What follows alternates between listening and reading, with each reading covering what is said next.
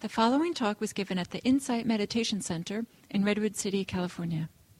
Please visit our website at audiodharma.org.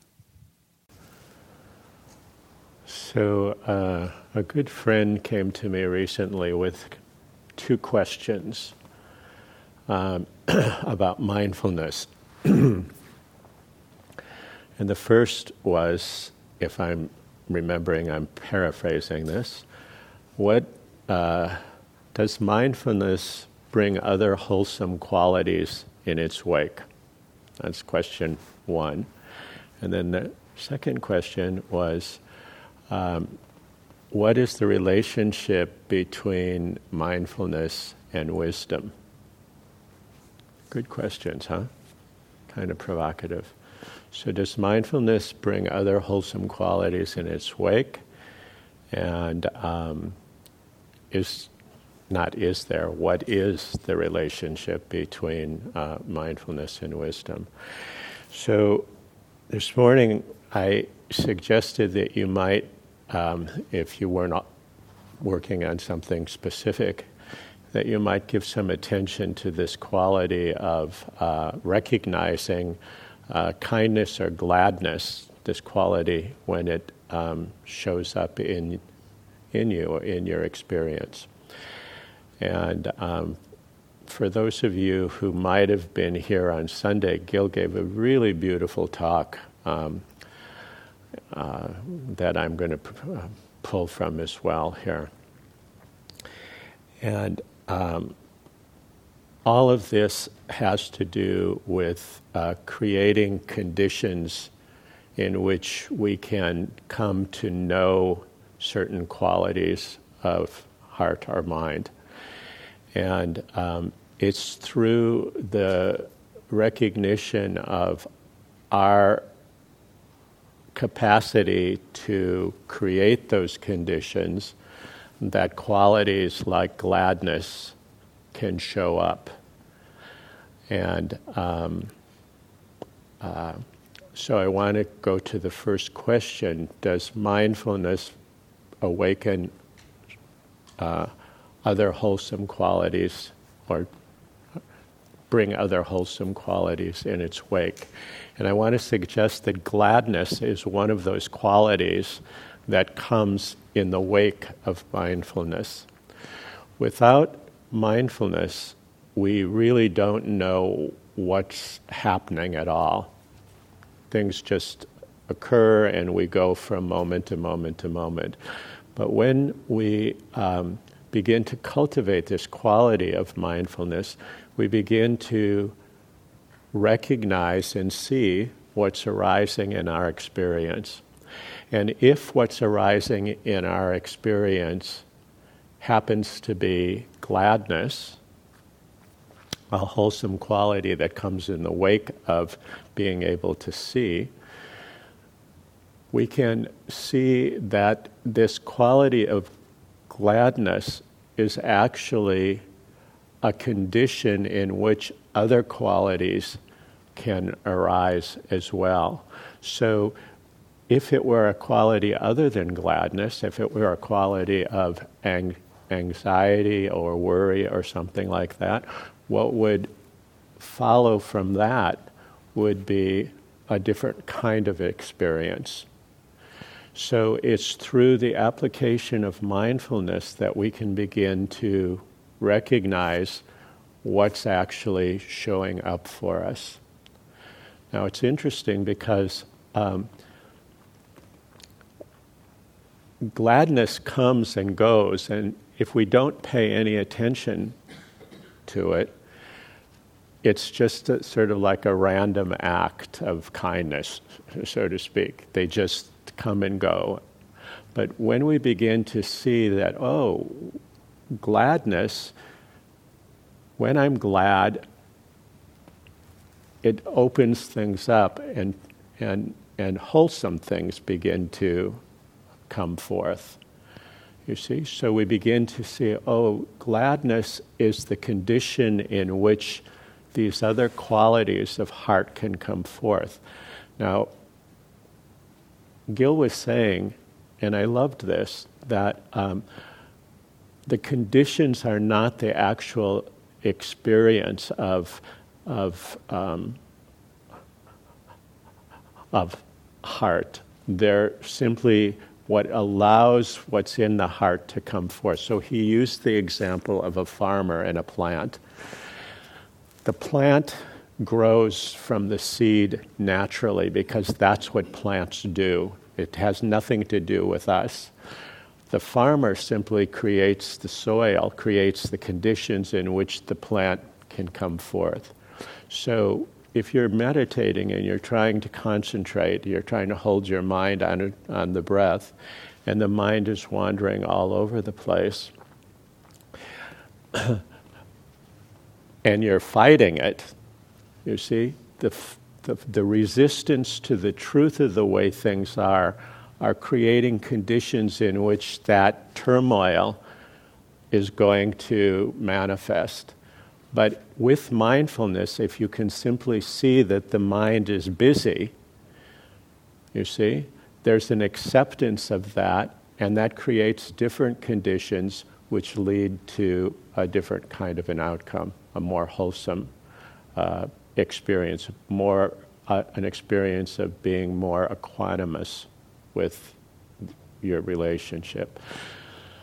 Now, I want to go back to this idea of mindfulness, or of gladness, which I started with, because it's a quality that we don't give a lot of attention to, and we don't really know how do you make yourself feel glad, you know?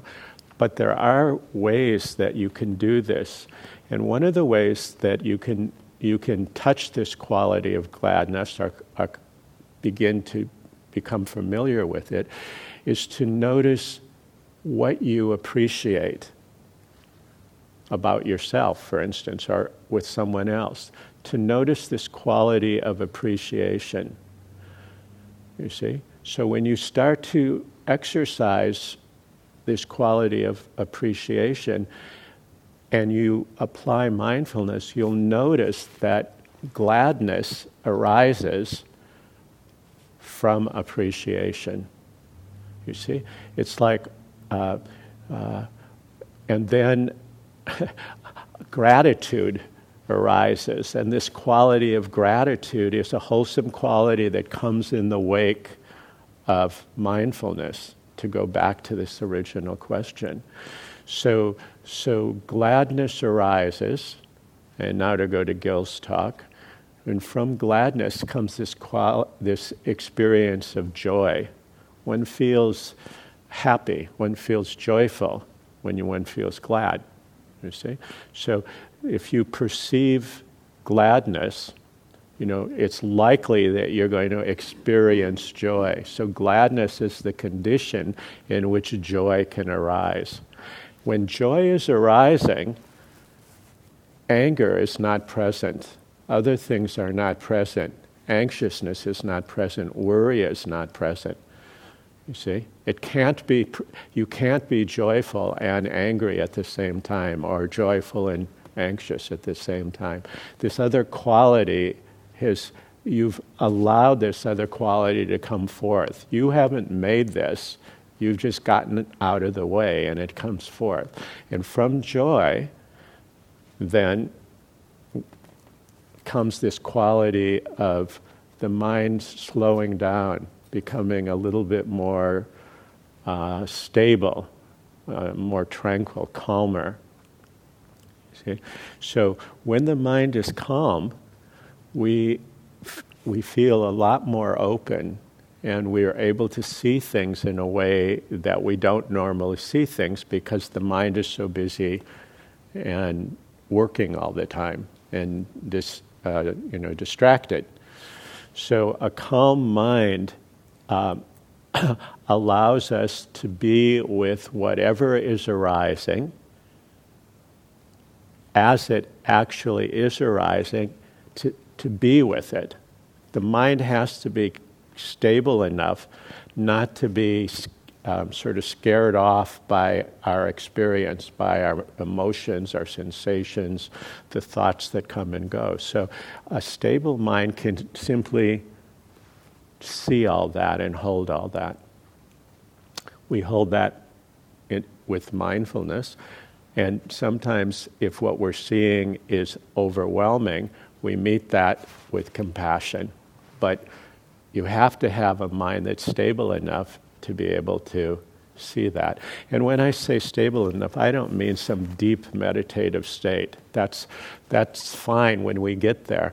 I'm just talking to be calm enough to actually be with our experience so that we're not rejecting any part of it.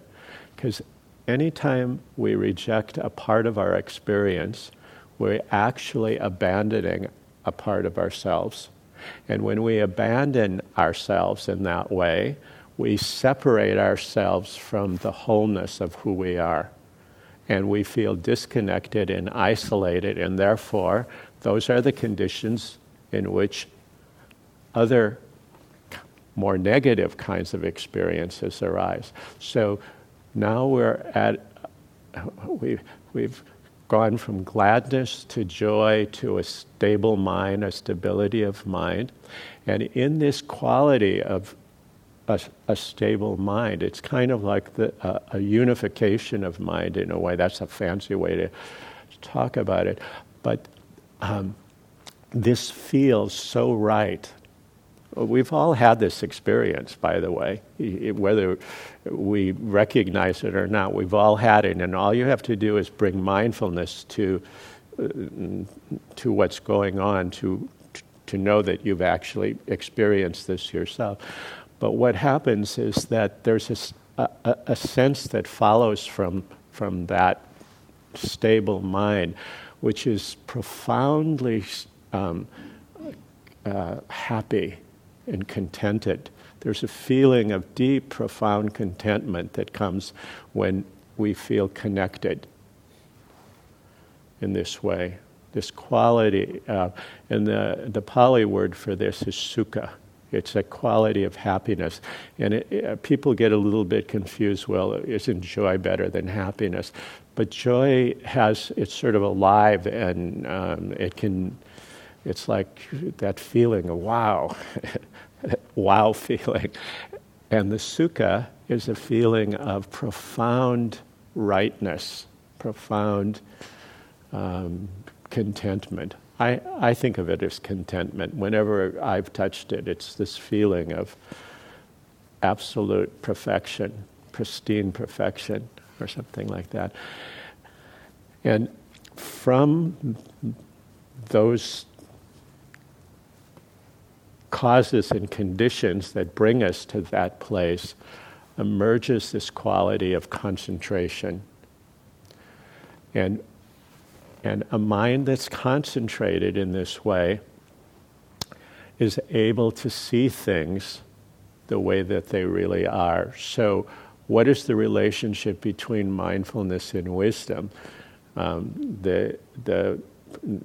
the Pali term is sati sampajana. It's mindfulness and clear comprehension. So mindfulness would recognize gladness, and wisdom would see where gladness leads us. Mindfulness would see anger and just see it. It's completely natural. There's nothing unnatural about being angry or experiencing anger. Wisdom would see where anger leads. Anger is a condition for other things to arise. And so in that way, we see that by creating conditions in our life to see certain things through the cultivation of awareness and mindfulness, we not only influence our perception, but we influence the experience that we have. So this could be a long, long talk, and I only have 15 minutes, but I wanted to offer those thoughts, and I want to just take 1 minute over and say that Gil said something else last Sunday that really resonated for me. He said, in certain wisdom traditions or religions, in all religions or wisdom traditions, there's this idea of path. In some, it's like climbing to the top of the mountain. But in Buddhism, it's more like it's like you go with the flow of what's natural, and he made it akin to water flowing down a mountain to the ocean, and it finds its way down the mountain in a completely natural way. And so in this way, we can appreciate that the conditions that we create are either going to obstruct us or we're going to allow that flow to happen, but the flow is completely natural. Love is within every single one of you. It's completely natural to bring it forth. You see, compassion is a natural quality. We don't make those things happen. We create the conditions, and then those things come forth. And so mindfulness actually sees that, and in the wake comes these wholesome qualities. So may wholesome qualities flower and fruit within each one of you. So thank you so much. I hope you've had a nice morning together here. And whatever benefit has come from this morning of practice together, share it generously with all of your friends and family. Thank you.